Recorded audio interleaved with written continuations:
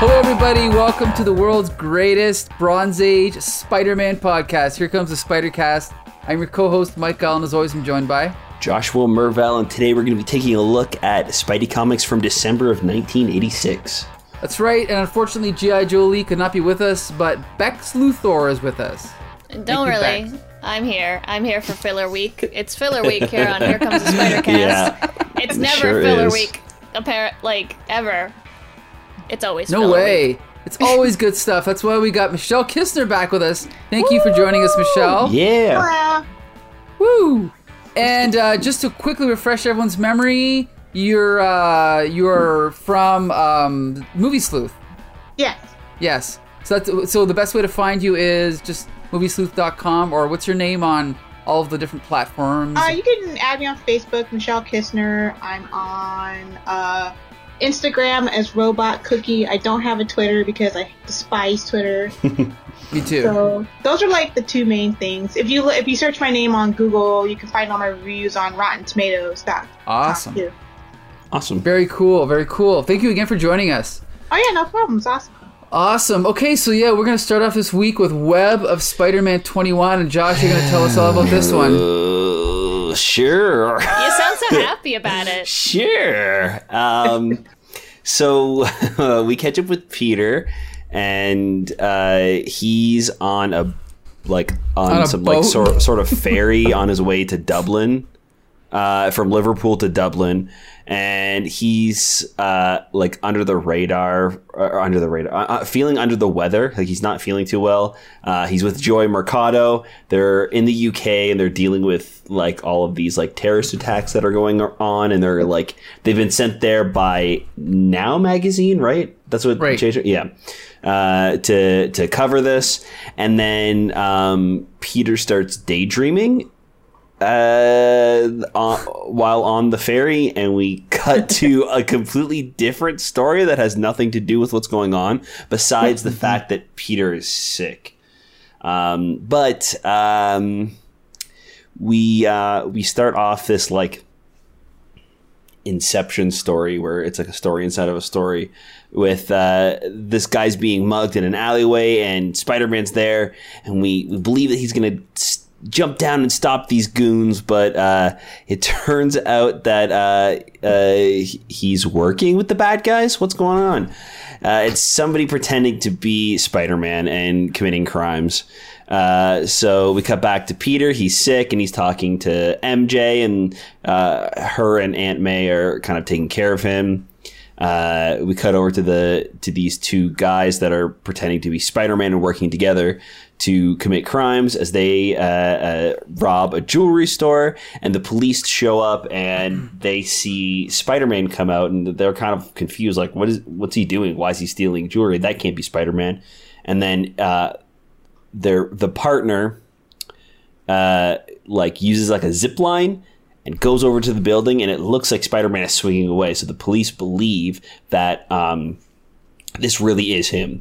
So J. Jonah Jameson obviously is thrilled by this news that everybody thinks that Spider-Man is a bad guy now. So he's kind of celebrating and running all of these stories about him. The news is even talking about it on the TV. MJ hears about this. Peter can't really stand for it. So despite the fact that he's sick, he puts on his costume and he swings around the city to kind of investigate to see what's going on. He ends up running into the guy who's pretending to be him, and he tracks him down all the way to his apartment, figures out that it's two guys, and he long story short, he busts into the apartment eventually, and it turns out that they made a scrapbook of why they're doing this. and he reads the scrapbook, and months ago, Spider-Man failed to save their dad from a bank robbery, and the robbers shot and killed him. So they're taking revenge by using his identity to kind of smear his name and rob banks, I guess. And he ends up chasing these guys and following them down to an island tram. So it's like a giant, like, how would you say? Yeah, it's like a ski lift essentially. It's like transportation to go over the water, and it's like dangling down by like a rope pulley system. So this all kind of comes to a head on this tram as it's floating across, presumably like the Hudson or something, and Spider-Man swings up as the fake Spider-Man is up there. They kind of have a bit of a tussle. It looks like the rope is going to break. Spider-Man saves the day, and everybody is there to witness that there are two Spider-Men. One of them is trying to ruin the day. One of them is trying to save the day. So it ends up kind of clearing Peter's name. Then we cut back over to present day time where Peter and Joy make it off the ferry, and that's pretty much it. Now before we jump into this, I just have to ask quickly: does anybody here know who Larry Lieber is? He is Stan Lee's brother, right? The less famous, less talented brother of Stan Lee. I feel sorry for the guy because not only does no one know who he is, Stan Lee has never even mentioned him in an interview. Really? So, yeah, I've never heard you even talk about him. It's kind of weird, you know? But, so anyway, Larry Lieber, he was around since the very beginning, writing and drawing, like, Marvel Comics, but obviously he was never a spectacular artist. He was never a spectacular writer, but he was always there. I personally think the art in this is actually fine. It's kind of like a throwback to the 60s, and I like, the storytelling's clear, and I like the fact. The one thing I love about this issue is it's done in one. It's packed full of dialogue, and everything is condensed because it's so short, right? 20 pages or whatever it is. I love that. Other than that, we can get into the actual content or the quality of the story later. But we'll talk about that later. But Michelle, I want to know your impression first. You're a guest. What did you think of this issue? It was okay. I was kind of laughing because, like, it starts out with a flashback, and then Spider-Man flashes back in the flashback to another flashback. And I'm just like, wow, they really went for it here. I like the idea of Spider-Man feeling like regret. Like, it's not it's not his fault that his dad died. It was the criminals, right, that shot him, but he always feels like he can't do enough to save people, or, no matter how much he does, he always very much is taken aback when someone dies or when he can't save everybody, and it weighs heavily on him. And I always imagine thinking, like, if you're a superhero and you save, so hundreds of people's lives, right? Like, how much do you think about those 100 lives at an individual level? I'm sure, he didn't even recognize any of that stuff till, like, his memory was jogged. Like, but every life you save as a superhero means a lot to that person and their family, but it's just like, a day at work for you. So I just thought it was interesting, like, it kind of took it from the, macro level down to the, micro level, like down to, like, it kind of, like, made him laser focus on one life that he himself affected. And I thought that was an interesting kind of way to take it, kind of goofy structure aside. Okay, so Becca, what was your first impression of it? I just couldn't. I was like, oh yeah, we're going to Dublin. I forgot that we were going to Dublin, but it did not matter at all. Nope. So, fill-in time. I do enjoy that if they're going to do a fill-in, at least it's contained within the main story. It's like, oh, this reminds me. So it's like, okay, we didn't forget where we are in the main plot line. We're just going somewhere else. Because normally they'll just throw a fill-in, and it's like a different artist, a different writer, and it's just like Web of number 19. It's like, well, what does this have to do with Web of? But yeah, at least he doesn't feel good, so it reminds him of the last time he was sick. Which I think Spider-Man being sick is always funny. I like when he has to like wear a hat or a scarf over his costume. It's like, you have regenerative healing powers, but also you can still catch a cold. That's funny to me.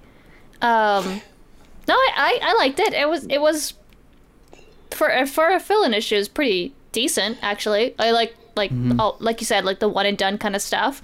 Normally that bothers me a little bit more than it did here, but it was at least somewhat of a decent story, so it didn't. Normally a lot of these filler one and dones are like garbage from 30 years ago that they were just like, Right. oh, just put this in. Like, I think, Josh, you were messaging the group earlier, talking about how, like, last week the fill-in issue was from, like, decades prior to when it was actually published. That was No, Mike's. That was me that was talking about yeah. this one. Because if you base it on the fact that... Or was it this one or was it last week? One of them. But It yeah, was... Yeah, sorry, go ahead, Becca. at least it doesn't feel so out of place. Right. Right. As far as, like, the story goes, I really like Mary Jane in this issue. I actually like her a lot more recently than I have in the past, so that's great. Yeah. Yeah, that's it. I don't know. It was like, meh. If I didn't read it again, I'd be fine. So, fun fact: the ferry from Liverpool to Dublin is 7.5 hours. Oh, really? How? So I just pictured Peter in a trance for 7 hours, just like thinking about what happened. Telling the story. Joey's yeah. just like, yeah, right there, Pete. 7 hours? There was no fast way for them to get there? I guess not. I just gonna say quickly because Yeah. you touched on it. It was actually Peter Parker 120, the one where he has to deal with those thugs. Remember when his apartment? That one. The thugs. You'll have to be more specific. Well, but yeah, they're not super villains. But anyway, based on who's living where, because Glory Grant's in the apartment, it takes place in March 1975. So it was obviously a script they had in the drawer for like 11 years, and they're like, okay, just draw this, Keith Giffen. We'll figure it out later. Whereas this fill-in feels obviously the fact that Spider-Man has his black costume means it was at least drawn recently. But other than that, there's really no way to figure it out, which I kind of like because it's almost more timeless, right? Like you don't have to worry like, oh, Aunt May's living at this house. You know, this person's here, this person's there. Flash Thompson's on the run. It's just a generic Spider-Man story that can fit in anywhere. So I kind of like that. Is that what they do? They just like have stories in the back, like, oh, this isn't good enough for a regular run, and then they'll just kind of slide them in where they need time to finish something. Yeah, like if they're, because back then they were very strict about deadlines. They had to have, like, you know, nowadays there'll be a comic that's a regular series and you'd be like, oh, number 5 is, 7 months late. Number 6 is 2 months late. Back then it was every month they had to have it out on time. So they would have comics just in the drawer. They'd be like, okay, well, this is a 20-page story that's already done. Now just add on a first page and a last page where Spider-Man has a cold and we'll put it out, And they did that for like 20 years. That's how Marvel got by. And then they stopped doing it eventually. But yeah, so there was a lot of them back then. But so yeah, Josh, what's your general feeling about this? You didn't really give your review yet. I think it's a fine premise. I like what they're going for. But I think the execution is a little rough. I really dislike a lot of the dialogue. I've said it so many times on this podcast, and I'll say it, I'm sure, plenty more, but I hate when they have to write into the dialogue what's happening instead of just letting us look and see what's happening. Of course, yep. The bad guys pretending to be Spider-Man narrating out loud. It's not like a thought bubble. Narrating out loud. The real webhead wouldn't need an iron pipe to break this window. Yes. It's just like, yeah, we know. They'll all figure it was the real Spider-Man. It's like, yeah, we understand that you're the fake Spider-Man. You don't need to. You just told us the page before. You don't need to like reiterate and tell us again that you're doing something bad by pretending to be Spider-Man. You're currently robbing a bank. Yeah. You know what I mean? Even if we didn't get that beforehand, we would know because we know Spider-Man doesn't rob banks. So it's stuff like that where I think like an average story kind of gets bumped down. Sure. To kind of being a little less fun when it's like it's bogged down by this like unneeded dialogue. It clutters the panels, and I don't know. I'm kind of like on this issue. Okay. Yeah. Let's talk about the art quickly. Michelle, what'd you think of the art in this one by Larry Lieber? It was aight. Yeah. Like, it was serviceable, I guess would be the way to put it. It didn't look bad. Like, it wasn't egregiously bad where I was, like, taken out of the story. It was just, like, run-of-the-mill, just good enough Spider-Man art that told the story. It wasn't, any, like, panels or anything that really stood out to me, like, composition-wise or anything like that. It got the job done. Did it feel kind of like 1960s-ish to you? Yeah, it definitely, it felt more like retro. Mm-hmm. And I thought that would kind of been like why, I thought that was like a purposeful thing because he was thinking about something that happened in the past, but did it say how far back that happened? It doesn't really say, no, specifically, no. But I'm going to assume it's because Larry Lieber obviously is from the 60s, and so is Vince Colletta, the inker. He's also a 60s veteran. So, that's probably why it has that vibe. It's just the way they draw, It couldn't have been from too far back, only because he's wearing the black cloth suit. Yeah. So I think it's within the technically takes place in the last year or two. But it does, I definitely agree, it does feel like more of a retro story, and even the style of the way things are drawn as well seems a little bit more retro. Right. Becca, did you like the art? I'm just like scrolling past, and like there's not one single panel where I was like, oh, cool. Like as I'm scrolling down, it's just like, get it done, tell the story, here's Spider-Man, there he is. That's true, yes. Which is unfortunate, because usually a lot of the times at least there's like one or two panels where it's like, this is what the artist was, that's what they wanted to emphasize. But in this, it's just like, I guess he's really good at drawing that gondola. That's like, the cover is sweet. I enjoy the cover. I don't know if you know who drew that cover. I can find out. Not important. It looks like the regular artist for the cover from Webb. Like, it feels like it fits within the line of the. I'll have you know the cover is by a man I've never heard of named Phil Felix. Shout out to Phil. I've never heard of this guy. Anyway, I just like the Spider-Man's fighting. Peter has his spider sense, and the other one just has a blowtorch. Love that. Right? Love the blowtorch. I didn't notice that. Wow, I didn't notice that.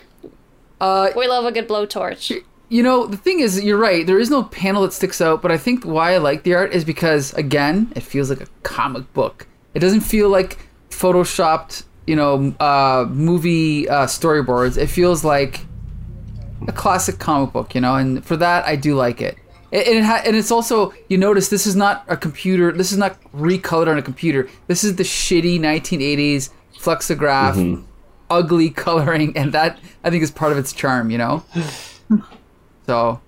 Well, I don't like it. Okay. The colors are bad. Ooh, okay. And you should feel bad about it. Ooh, all right. This is honestly, I think if they got rid of half of the dialogue, we'd be fine. The page where the mayor is there talking, it's honestly more word bubbles than it is illustration.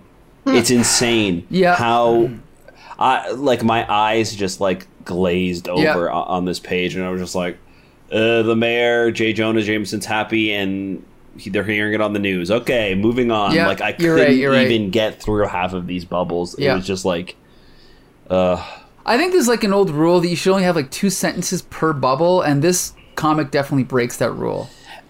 I don't know. I think if it's something important that you're trying to say, it's one thing, but it feels like it's like double, triple the amount of words, and you could have said it with far fewer, or even by none at all. Did we need to hear the entire quote from the good point. The news anchor, or could we just have MJ go, "Oh my God, Peter, they're talking about you on the news," and that's it. Like, you know what I mean? Like, we are currently watching what's happening. We don't need to see the entire segment. Sorry about that. 100% agree. Yep. It's Parker time. It's Parker time. Here.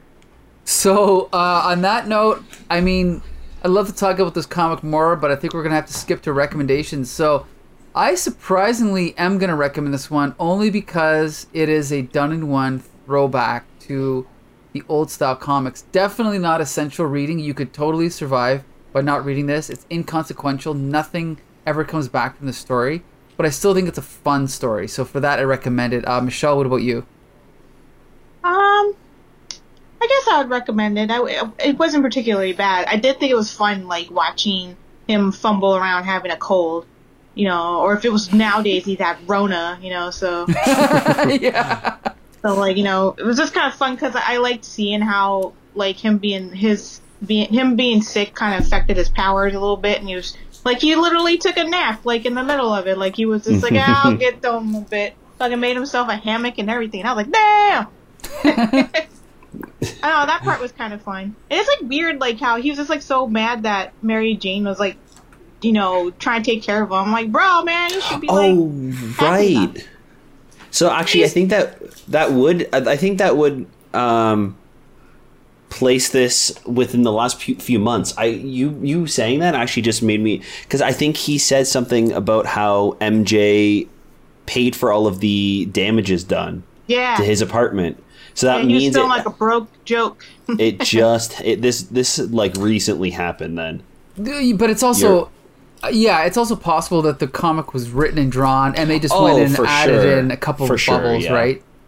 But anyway, and Bex Luthor, what about you? Do you recommend this one? It's okay. I mean, you don't need to read it. It's fine. Read it if you want. I'm not gonna judge, or will I? We'll never know. Okay, Josh.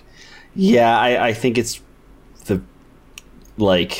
it's just fine. I wouldn't recommend it, but I also wouldn't say it's bad either. It's just like the bare minimum of what a Spidey comic is, I think. We've been reading some pretty good ones lately, so this one is like, you could skip this in the run and it wouldn't matter. And I also don't think it's a fun enough one shot where I would like say you've got to read this one. Gotcha. Okay, enough with that one. Now we're going to jump over to Amazing Spider-Man number 283. And Bex Luthor, are you going to tell us what this one's about? No. You're not? No, absolutely. No, I just was closing some tabs. Sorry. It turns out Larry Lieber is still alive, so good for him. He turns 90 in October. Oh, cool. Happy birthday. Anyway, let's go back to these not filler issues. And you can tell that they're not filler because the beginning of them has something to do with the main ongoing story. Oh. That's how you know, right?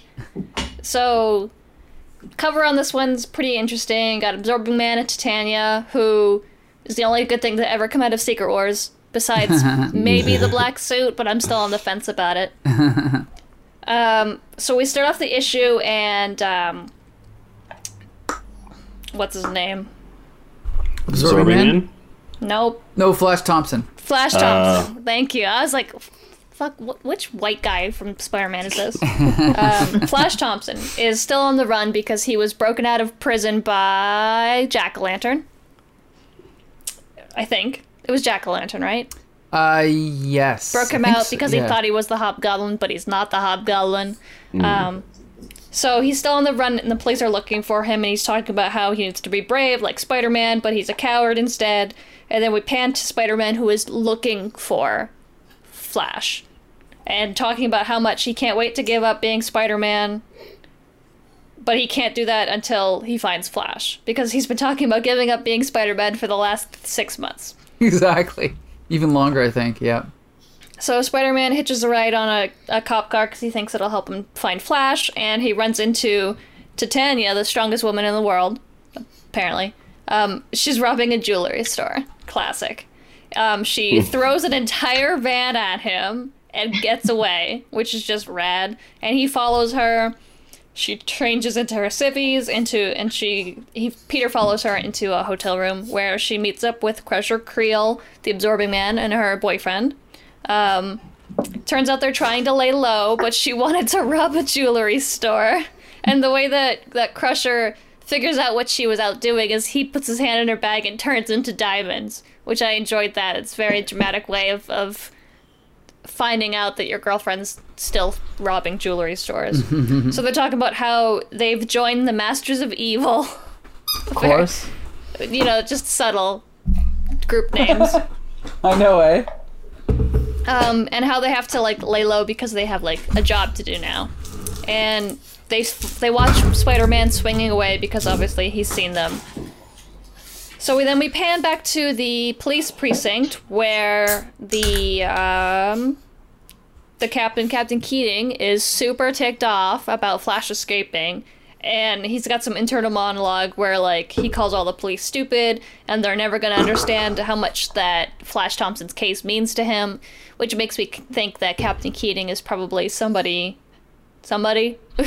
Maybe he's the Hobgoblin. We don't know. There's like 6 people who could be the Hobgoblin. I know who is the Hobgoblin, so it's not as fun. But I mean, I can imagine if you read this, it would probably be really fun to try to figure out who it is every week. So Peter does what every good superhero does, and he calls the Avengers hotline and tells them about Absorbing Man and Titania and how they're in a hotel room. And he's like, and then he goes and sells the pictures of Spider-Man fighting Titania to the city editor, and he gets some money from her. And then he runs into Betty Leeds, who has previously been cheating on her husband with Flash Thompson, who was cheating on his girlfriend with Betty. So Peter runs into her, and he's like, oh, why are you so sad? And Ned's like, I don't know, maybe because her husband's leaving her because she cheated on him. And they get into an argument, and I'm just like, Peter, the man's wife cheated on him. He's allowed to be mad at her. But he has to, like, defend her, and for some reason his spider sense is going off, like, oh, Ned must be really angry. That's weird. Maybe he could be the Hobgoblin. But anyway. Yeah, so we've got, like, 6 suspects all in this one issue. It's great. And then we pan back over to the hotel room where Absorbing Man and Titania were, and the Wasp is there. And she's the only one there to investigate because you'll have to read Avengers 274 to find out where the rest of the Avengers are. I don't care. What are we doing? They're not here, so who cares? They're in trouble, but the Wasp is fine, and she, instead of helping out the rest of the Avengers, she's just here. And then they pan back, and Absorbing Man and Titania are in a different hotel room, and it's less nice, and Titania comments on the fact that it's less nice. Get a little bit of her backstory real quick in case you forgot who she was, like most people, because her origin is from Secret Wars and nobody read Secret Wars besides us. And it talks about how Doctor Doom gave her powers. She was just like a random nobody, and then he made her the strongest woman on Earth. And how Spider-Man was the only person to ever defeat her. So she decides that to overcome her fear, someone needs to kill Spider-Man, and it's not going to be her, so she's going to try to convince her boyfriend, or manipulate her boyfriend to kill Spider-Man for him. Then we quickly pan over, and Spider-Man / Peter Parker is going to visit his not-girlfriend, Mary Jane, and literally... So he's in the Kingsley Limited building where Mary Jane does her modeling, and he's going to pick her up. And he doesn't understand why his spider sense is still going off. Like, Peter, maybe you should check. But it turns out in the room just to the left, Jack-o'-lantern, or not Jack-o'-lantern, sorry, the Hobgoblin, yes, is threatening. Who is this guy? Roderick Kingsley, who right. I didn't know had white hair, but because he previously was a brunette. But okay, maybe it's just a recolor issue. That's all explained later, but I won't reveal it. But yeah, so he's like threatening him. He's like, you gotta make me more pumpkin bombs. These pumpkin bombs are shit. Make me better ones. Spider-Man's not gonna die from regular pumpkin bombs. So Peter and Mary Jane are out to lunch. They're talking about Spider-Man related things, and you can tell that they're whispering about it, and then they're holding hands, and it's really cute and romantic. And then Peter's like, oh crap, the Avengers are out of commission, because there was apparently the news on the radio was talking about how the Avengers are out of commission, which I feel like should not be broadcast, but okay. hey, the world's greatest superheroes aren't available. So now Spider-Man feels even more responsible for absorbing Man and Titania, so he goes to where he knows that they were going to meet up. Apparently they're pretending to be chauffeurs to pick up somebody else from their Masters of Evil shenanigans, and so Titania was like, oh, there's Spider-Man. Cool, I can make Crusher kill him. So she gets out of her disguise and throws another car at him, because that's her signature, is throwing cars at Spider-Man. Love it. And then Crusher's like, oh my god, my girlfriend's so crazy, like, why would you do this? And he's like, well, I guess I'll help her. So then he starts fighting Spider-Man, and then they're fighting Spider-Man in this airport. And then the guy that they're supposed to meet up with, who we'll talk about later, who could it be? The man with the teeth, is like, where's my entourage? I was promised a limo. This is ridiculous. So they throw more vehicles at Spider-Man until Spider-Man is just fighting Titania because she's like, oh no, my boyfriend. And that's the thing that makes her over her fear of Spider-Man, is that Spider-Man was going to defeat Crusher. Which, probably not, but okay. So then Crusher absorbs a plane and also lifts a plane. And he's like, hey, Spider-Man, give up now or I'll throw this whole plane full of people. And presumably they'll all die. So Spider-Man's like, all right, you win. And just leaves. And everyone's like, wow, what a coward, Spider-Man. Literally everyone's talking about what a coward Spider-Man is. And then it's in the Bugle the next day where Flash Thompson sees it and he's like, Spider-Man's not a coward. Or maybe he is, like me. And then the issue ends. He's hiding behind the same dumpster. He's still there. He's just been crouched behind this dumpster and nobody's found him for a week. So I guess, why would you check behind the dumpster? Oh, but the next issue, we got Hobgoblin, Jack-O-Lantern, Hammerhead, Silvermane, and the Rose. Because there wasn't enough freaking bad guys in here. Let's throw in Hammerhead and Silvermane. I'll just say that I think that Amazing's been coasting a little bit lately. Like, again, this is kind of just more fighting back and forth and, subplotting, and okay, it's fine and dandy. However, I did like the way that the story kind of climaxed with Absorbing Man holding up the plane. Again, using everyone as a hostage, and the fact that he basically defeated Spider-Man and Spider-Man had to walk away. I thought that was really cool. And I liked all the red herrings with the different hobgoblin suspects. So kind of an average issue of Amazing, but there's enough good in there that I did like it. Josh, what did you think? I liked all of the separate set pieces on their own, but I don't think it worked as a whole story necessarily.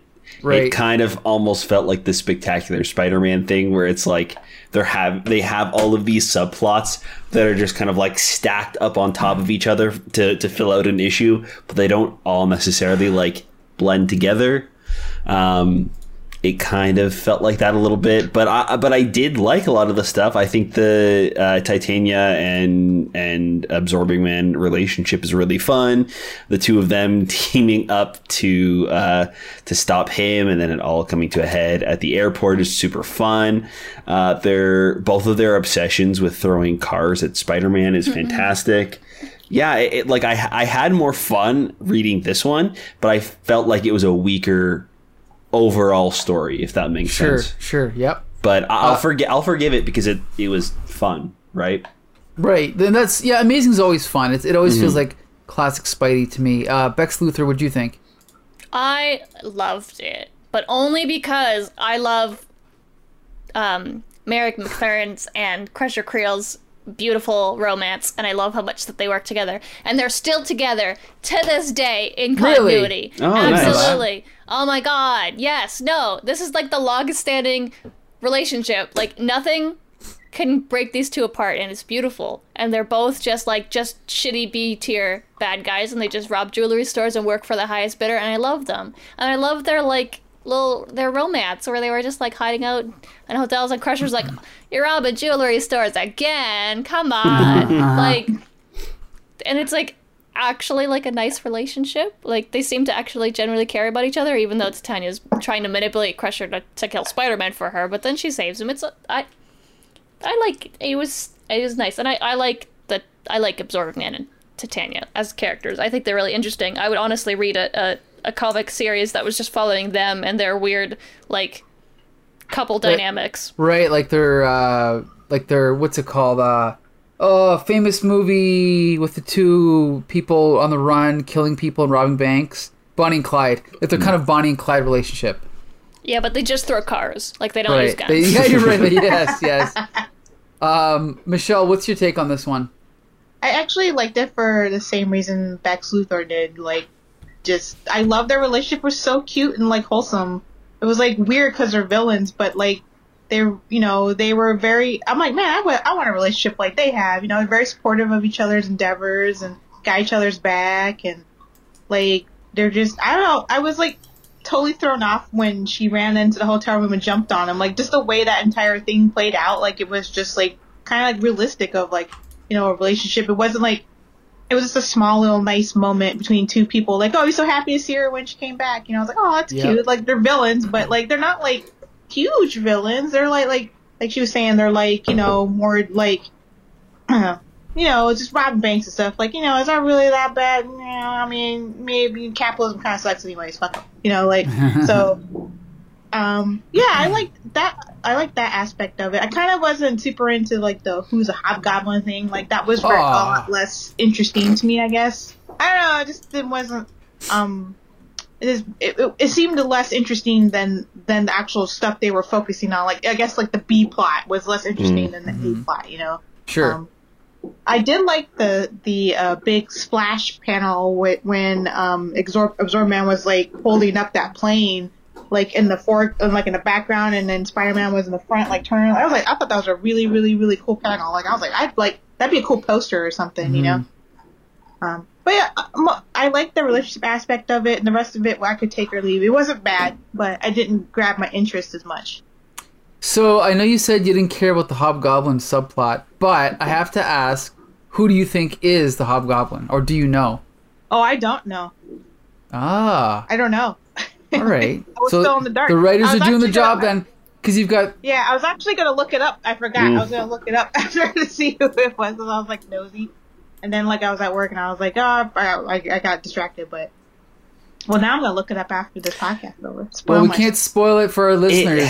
No. Go ahead, Josh. To me, it almost feels like they don't know who the Hobgoblin is, though. Like it's written, it's written as if they're kind of putting out a bunch of options, and then whoever people least suspect is who they're probably going to go for. Well, I'll tell you right now, if you in a few months you're going to see how this story pans out, and it would lend some credence to your theory. You are not going to believe how this story turns out, but we'll leave it for later. But anyway, again, I thought this was an okay issue. I actually like the Hobgoblin stuff the best.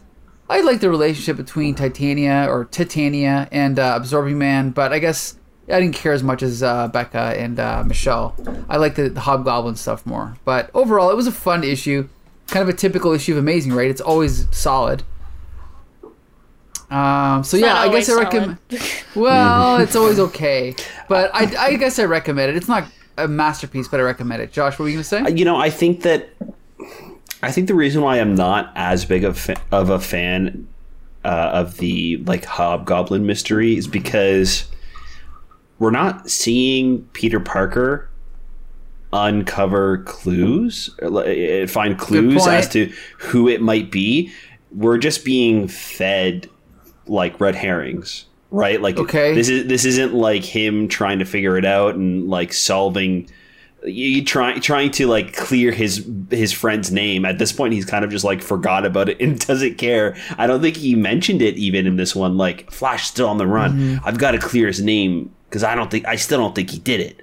Like it's very weird that we're just being told like, hey, look at this guy. Remember him? Maybe it's him. You never know. Ooh, what about this one? Like, you remember that guy? He's kind of looking suspicious. It's like we don't ever see like. The only reason we suspect these people is because they tell us to. They tell us that he's a suspect, right? So, right. I definitely enjoyed the relationship more in this issue, just because there's like some substance there. The characters are doing something. They're interacting with each other, and I feel like that plot has gone forward. Their relationship is like moved. Something's happened.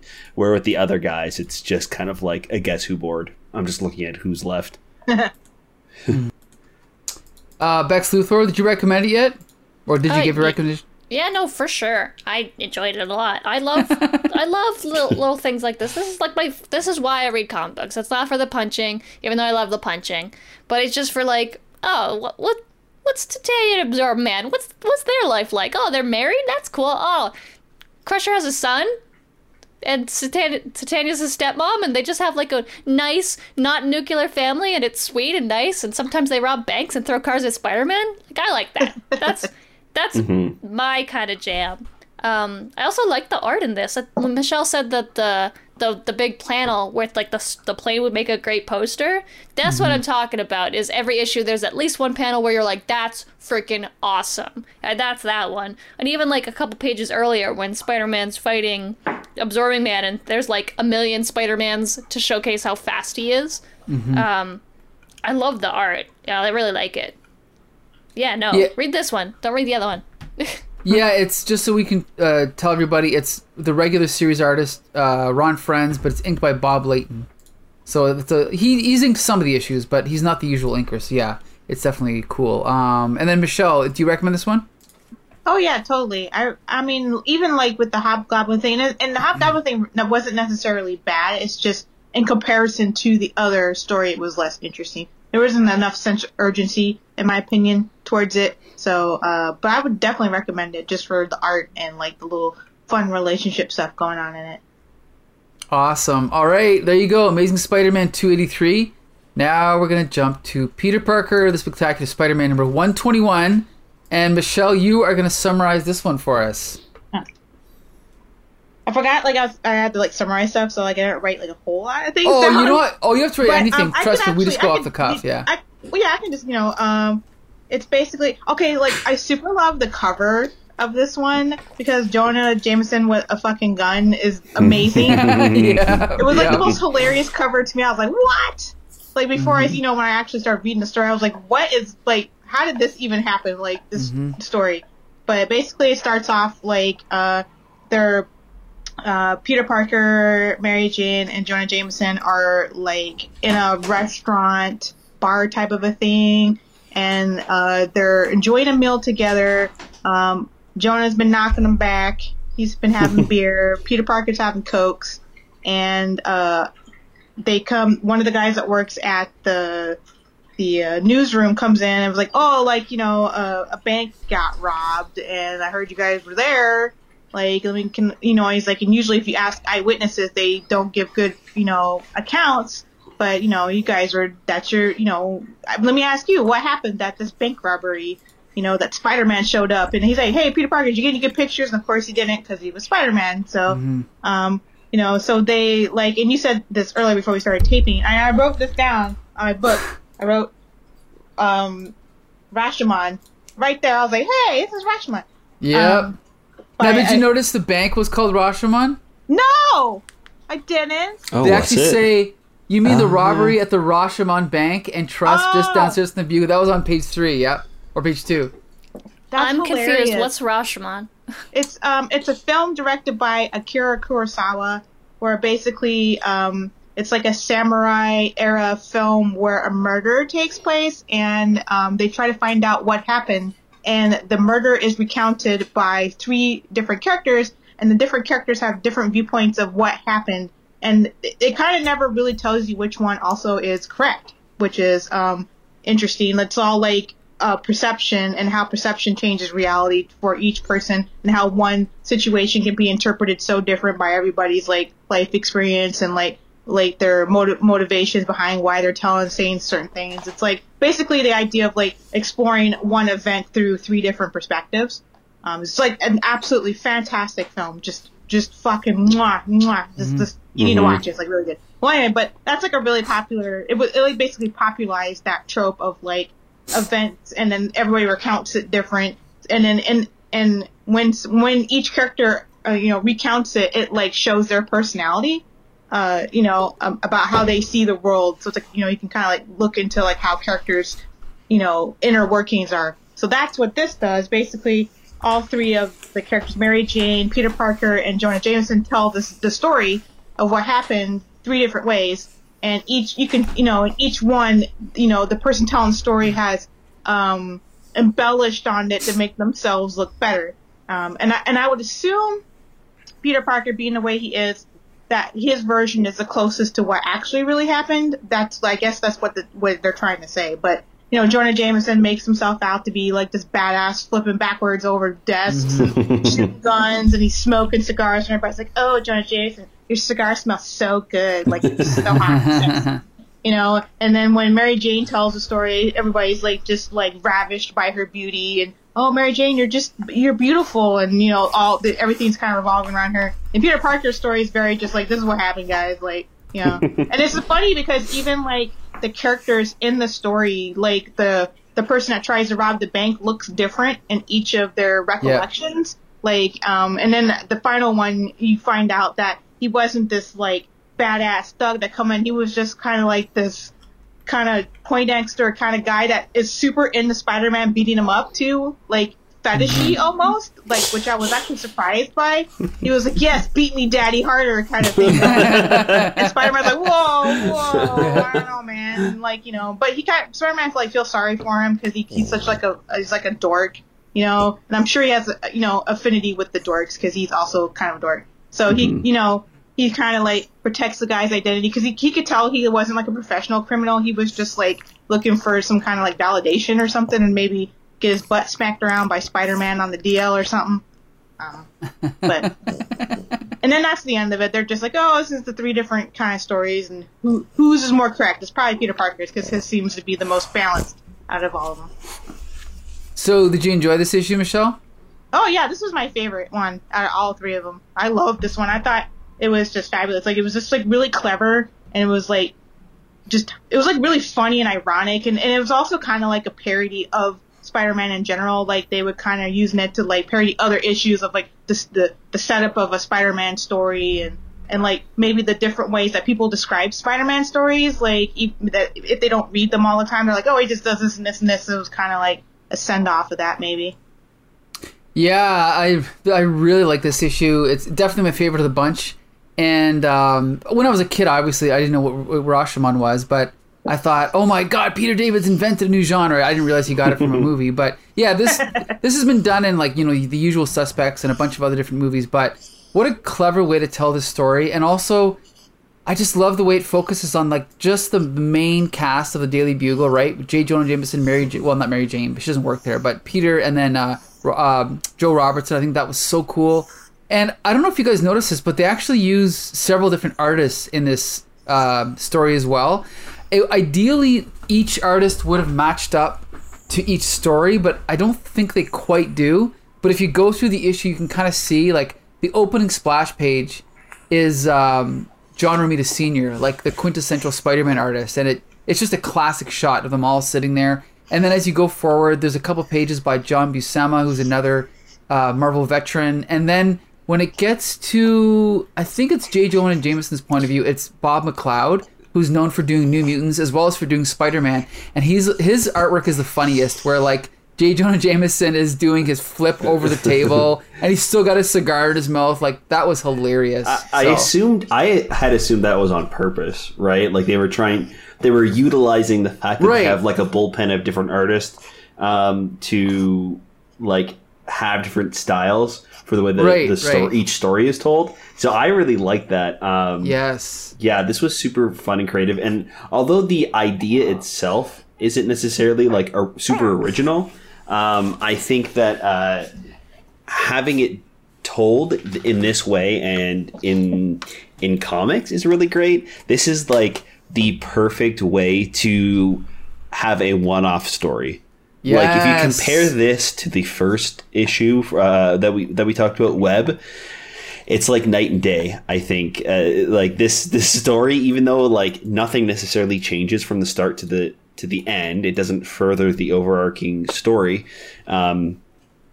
you still get something from it. Like you're still being told a story, and you're learning more about these characters. I absolutely had so much fun with this one. I think you hit on something really important. I know that like people tend to think that the only way a story is good is if something changes, if things are radically changed forever, and blah. But you're right. There's another way to tell a good story, and that's to just to learn more about the characters, right? And especially in this story where you find out how different each of the three main characters is, and I think that is the key to what makes this work. I think it's really good. Yeah. Bex Luthor, what'd you think? No, yeah, this one was my favorite of the three too. I had no idea. I don't watch movies, right? So I don't know anything about movies. So it was actually, I learned something today, so that's fun. Also, my partner loves samurais, so probably actually watch the movie. The three perspectives is great. I love learning more. Like, you just learn so much about the three people. Like, I didn't realize, well, I knew Mary Jane was vain, but I didn't realize she maybe could be that vain. Jay Jonah's full of himself, but, like, the fact that he would go out of his way, be like, yeah, I did a backflip, and expect people to believe him is insane. Right. And then you have Peter's story, and in the previous two, they're, like, hyping themselves up as the hero, right? Whereas in Peter's story, Spider-Man's the hero, right? And it's not Peter, and Peter has to tell it as if he's not, like, it's an interesting, because if Peter was telling this as Spider-Man, it probably would have been different still than him telling it as Peter Parker, because he has to make sure that the people he's telling it to don't get any clue that he's Spider-Man, so he can't be like, and then Spider-Man did this dope thing. He has to be like, and then Spider-Man did this thing, and, like, I got it from the retelling that he isn't just being like, oh, Spider-Man's so quippy, what a guy. Like, I just enjoyed it, and I enjoyed the reveal that the guy is, like, just this, like, mentally ill man who's just begging for forgiveness. He seems like he's lost. Is that completely? See, I also took that as Peter trying to downplay that Spider-Man did anything, like, heroic. So something wouldn't get published, right? Like, oh, it was just this, like, dorky guy who's wearing Howard the Duck shirt. Like, it wasn't much of a fight. Don't worry about it, kind of thing. That's what I took. He wanted to protect that guy's identity. That's why he downplayed it. So, like, because he felt like that guy didn't really deserve the ire. Like, he was just he felt sorry for him, and so he kind of wanted to keep it, like, more on the DL. Well, also, it's the second issue this month where Peter Parker kind of talked someone down, right? Even in the fill-in story, Peter Parker kind of explained to that guy that was out to get him, like, listen, I don't remember how he did it, but if you remember, he kind of negotiated with the guy, right? And sort of convinced him to do the right thing, and that's the same thing that happened here, which I thought was, again, really telling, right? Like, it reveals Peter Parker's character. So I thought that was really cool. The issue of Amazing, there was fighting, but it didn't end with a fight. It ended with Peter walking away from a fight. True. Yep. Good point. A lot of good conflict resolution this week. De-escalation. Yeah, definitely. You're right. Ugh, and the art in this, I could talk about it all day. Do it. I love some of this, especially with the Peter retelling, and, like, just that Spider-Man, that muscly blue, like. Ugh. Exactly. That's how I feel about it. You know what's funny? Now that you mention it, you're right. Spider-Man in the Spider-Man story is done in the kind of blue style with the black shadows. And then the first couple chapters, Spider-Man is all... Well, actually, no, only the middle one. It's the middle one by Bob McLeod where he's solid black. So that's kind of interesting, too. Well, it's supposed to be from JJ's perspective, right? So it seems almost like less heroic. Like he's less defined, muscly, like muscle-wise. More insect-like, yeah. Yeah. And also, I don't think we mentioned how the woman that gets shot... in J. Jonah Jameson's chapter, Spider-Man just jumps over her, whoops, slow bridge, and just leaves her laying there bleeding to death. Like, there's so many funny moments in that one. In the J. Like, that was my favorite one. One of them, she got shot in the chest, and then the other one, she only got grazed in the arm, right? Right. Yes. So, like, did she die in one, and then, like, in the other one, she just was, like, slightly harmed? I think in Mary Jane one, she's shot like in the chest. But anyway, sorry, yeah, Becca. and then no, even in Mary Jane's one, she's like way more fashionable. Like, Good point. she's like high fashion girl, and then in J. Jonah, she's just some lady Yep. that gets shot. Totally different and- outfit. You're right. Totally different outfit. And then in Peter's version of the story, she's also in a different outfit, but she just her arm gets grazed, and even mentions like she's like, "Oh no, I'm fine. It just stings a bit." Right. Yep. She probably had a high fashion outfit on, and Mary Jane noticed because she notices stuff like that. Yeah. Like guys kind True. of don't. So it just was like clothes to everybody else. But Mary Jane's like, oh, that's a shirt from this and a skirt from here, and Yeah, that makes a lot of sense because like she's blonde in Mary Jane and Peter's retelling, but she's not blonde in J. Jonah's retelling. But also, I never noticed that. Yeah. she's not wearing like a shirt. I don't know. I thought it was interesting. Like, obviously J. Jonah is like, oh, a woman was shot, so she's wearing a skirt because she's a woman. It also just goes to show that like he's like the least reliable when it comes to course, retelling yeah. the story. It's like he's getting so much wrong that even Peter and MJ stories kind of match up a little bit, but his is just so ridiculous and wild and out there that he's also like drunk too. Like true, they make yeah. True. They make Yep. a show like of him being True. pretty drunk. He was smoking a pretzel. Yes. Right. And Peter's the only one drinking Coke, right? Yeah, they make a note of saying that he's like on his third Coke. So yeah, I don't know what else to say about this. I mean, we all love it. I mean, obviously, I give it my highest recommendation. It's one of my favorite issues lately for sure. It's a classic story. Again, it's something we've definitely never seen in Spider-Man, as far as I can remember, right? Yeah, no, nothing like this. This is super fun. I think the best one-off story that we've dealt with for sure. One of the more fun ones, like it's up there in my favorites that we've reviewed on the podcast. And definitely, for sure. this is I wish more one-offs were like this, right? Because you could fit this in at any point, and it would fit perfectly, seamlessly, right? So, yeah, definitely a good issue. Michelle, what do you think? Recommend it? Oh yeah, totally. This was fantastic, and it would be fun to do as like a dual thing, like watch Rashomon and then read this comic, and it'd be like a fun little thing. It's always like fun when you watch a lot of classic things, and then like you see it pop up in popular culture, and it's just fun when that happens. I didn't notice a lot of it when I was younger. When I was like, my teens, I would read comics, and then I reread them as an adult, and I was like, oh yeah, they totally saw this Czechoslovakian film from 1950. Like I just never, because they were all old guys, like to me when they wrote it. So like, it's just funny how a lot of that. It's kind of like a good example of that is I watched Bill and Ted's Bogus Journey, and then I didn't realize until I was like in my 30s that it's the Seventh Seal or Right, yeah. It's like a Bergman reference. I was like, what the fuck? Like it blew my mind. I was like, Yes, yes. Like they totally like a Bergman homage, and I never, it's fun when that kind of stuff happens. This is like a really fun way to do that too. Absolutely. Bex I do Luthor, what that- do you think? Oh, go I ahead. was gonna say I do that with anime. I'll be like watching some Western stuff. I'll be like, that's from Evangelion. Yep. Yeah, I can't count how many times they reference the motorcycle Akira slide. Oh yeah, Yep. there's like Literally. a GIF that does that. It shows them all in a row, Yeah. right, or something. It's so cool. So But yeah, just the weeb version of Michelle's much more educated version. Is me going, I know that. That's But I also get excited about the Kira bike too. Yeah, I'm like, fuck yeah, Kira slide. we all like anime. Becca, did you give Yeah. your recommendation? Yeah. All right. Yeah, no, absolutely. And from the only person here who had no idea that it was a reference to something, I still enjoyed it. And knowing that it is a reference to something very influential, apparently, makes me actually like it more. And also want to delve into what it was inspired from. I like doing that kind of stuff. That's always fun. Yeah, absolutely. No, and I will say, this cover is dope.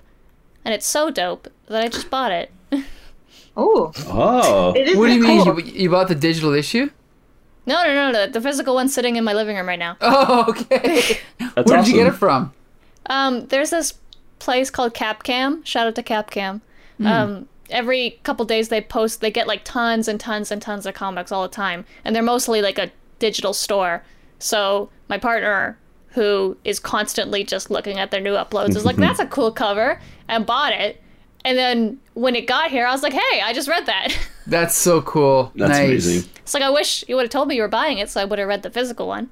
But I didn't. I nope. can reread it. it's bagged and boarded and put in a box to be never touched again. There you go.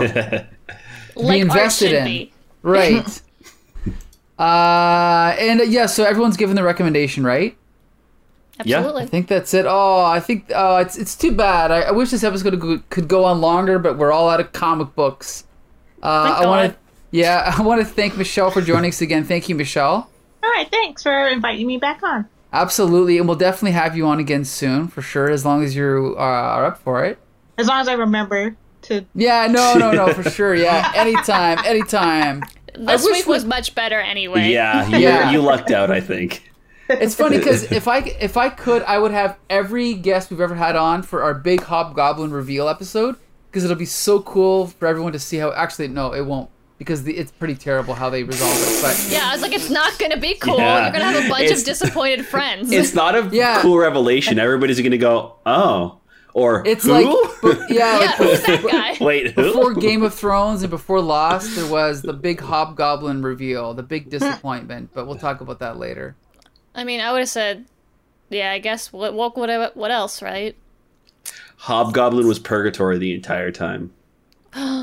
Like, oh my god, you said purgatory, and I immediately was like the devil girl? No, not Rebecca. Rebecca, not the devil girl with the big boobs. Not her. The place. So, I be gotta sure stop to... reading so much comics. No, you don't. But anyway, be sure to join us next week. We're reviewing Web of Spider-Man 22 with the continuation of the Dublin story. Amazing Spider-Man 284, which begins the Gang War 5-parter. And Peter Parker, the Spectacular Spider-Man 122, with the return of, who's this guy? Mahler, I think? I don't know, but I'm sure it's a good issue. And anyway, Josh, you can take it from here. Yeah, we want to thank you guys so much for listening to the podcast. It really helps when you leave us a review over on Apple Podcasts, or you can drop us a line on Twitter at HCT Spidercast. Please let us know what you guys think about the comics and the podcast itself. We want to keep that comics conversation going. That's right. So until next Monday, see you later.